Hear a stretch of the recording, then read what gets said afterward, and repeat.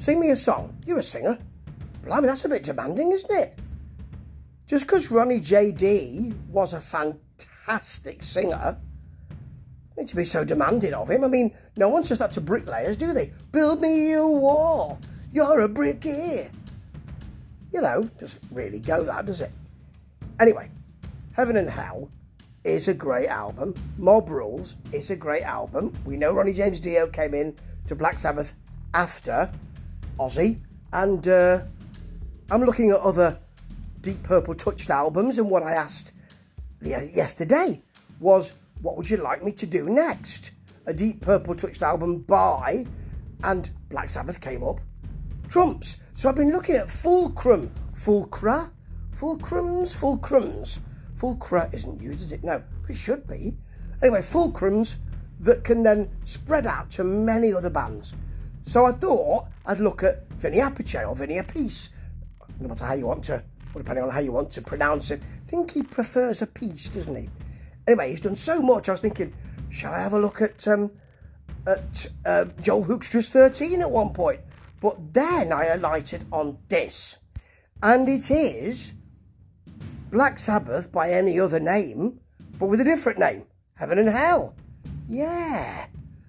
Now that album that they did, which is called The Devil You Know, that's a great knowing title, came out in 2009, and I went to see them on this concert. There was, I think if I remember rightly, on this tour, should I say, if I remember rightly, there was some kind of concern about Ronnie's health at the time. Yeah, and that would be because, you know, he'd been diagnosed with I think, with the cancer that eventually took him from us. But I remember him being absolutely, I mean, his voice is my favourite metal singer, and I actually remember him on the Master of the Moon, the Dio Master of the Moon tour, on a room that probably held, 750 probably. And I remember thinking, it was full, I remember thinking, I don't think you need the amplification here, do you? I think you can hit the back wall without even amplifying. He was singing well within himself, and he was on fine voice here as well. It wasn't completely sold out, but then it's not got the Black Sabbath name, has it? It's a sort of side project, if you like, but it falls between two stools, and so it is quite overlooked. I also remember speaking to Geezer Butler at the time for an interview when this album came out. We spent the time talking mostly about the World Cup and Aston Villa, and that was fine by me. So looking back on this album, I haven't played it that often. It's one of those albums, as I say, that falls between two stools. It's neither something spectacularly different or Black Sabbath. And it does pale a little bit in comparison with those two great albums, Heaven and Hell and Mob Rules. Mob Rules, my favourite. If you listen to Fools, the Mob Rules. Yes, that is a tenet to live your life by still. And also, Dehumanizer. A few years down the line from those two albums, which I think is a fantastic modern metal classic. That's overlooked as well, and I may go back to that one. So this one has a bit of a... It's more than you think it is, actually. It really pushes the heaviness, which, in a way, Dehumanizer didn't. It added more air and was more modern sounding. This really is crushing. Atom and Evil is the first track here. It's a huge bludgeoning riff, but Dio does that lovely lilting vocal that just cuts across it. Iommi has a magisterial solo here. It's massive to start this. Huge song. But they have some more groovy songs here, like Fear, which follows it.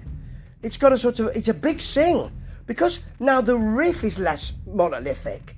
The sing can be more sustained, and he was so good at hitting those sustained notes, was Dio. His lungs were just so powerful, which he attributed to playing the trumpet, I think, if I remember rightly. Bible Black has got both of those things. It hammers, it grooves. It's got thick riff to it, a really thick riff, but with plenty of air to allow you right in there. Turn of the Screw, a new wave of British heavy metal. Quite a sassy track.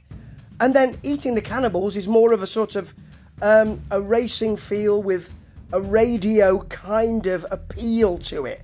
Brilliant. Neverwhere, new wave of British heavy metal again. No wobble. It's got a lyrical middle and it grooves as well.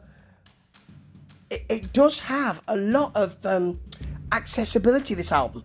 Double the Pain, when you get to the short chorus, is really nice. It's got all the accessibility that we need there, particularly when you consider there's a thick bass to it, a really circular riff that's got such groove to it, and then a big heaving guitar line to finish.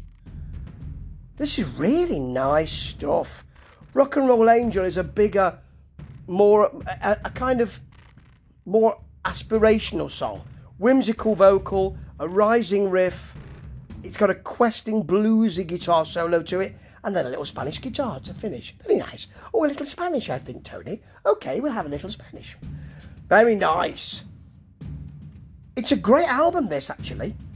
It's not one that I'll go to over and over again, and that's maybe the issue. There isn't a killer track on it, but it melds that openness, that radio accessibility, that catchiness, with a bludgeoning, heavy, powerful riff.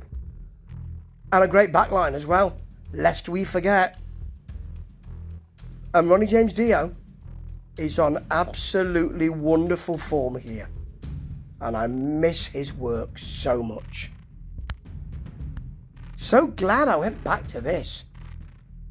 Now, where's that Joel Hoekstra 13 album? Ta-ta.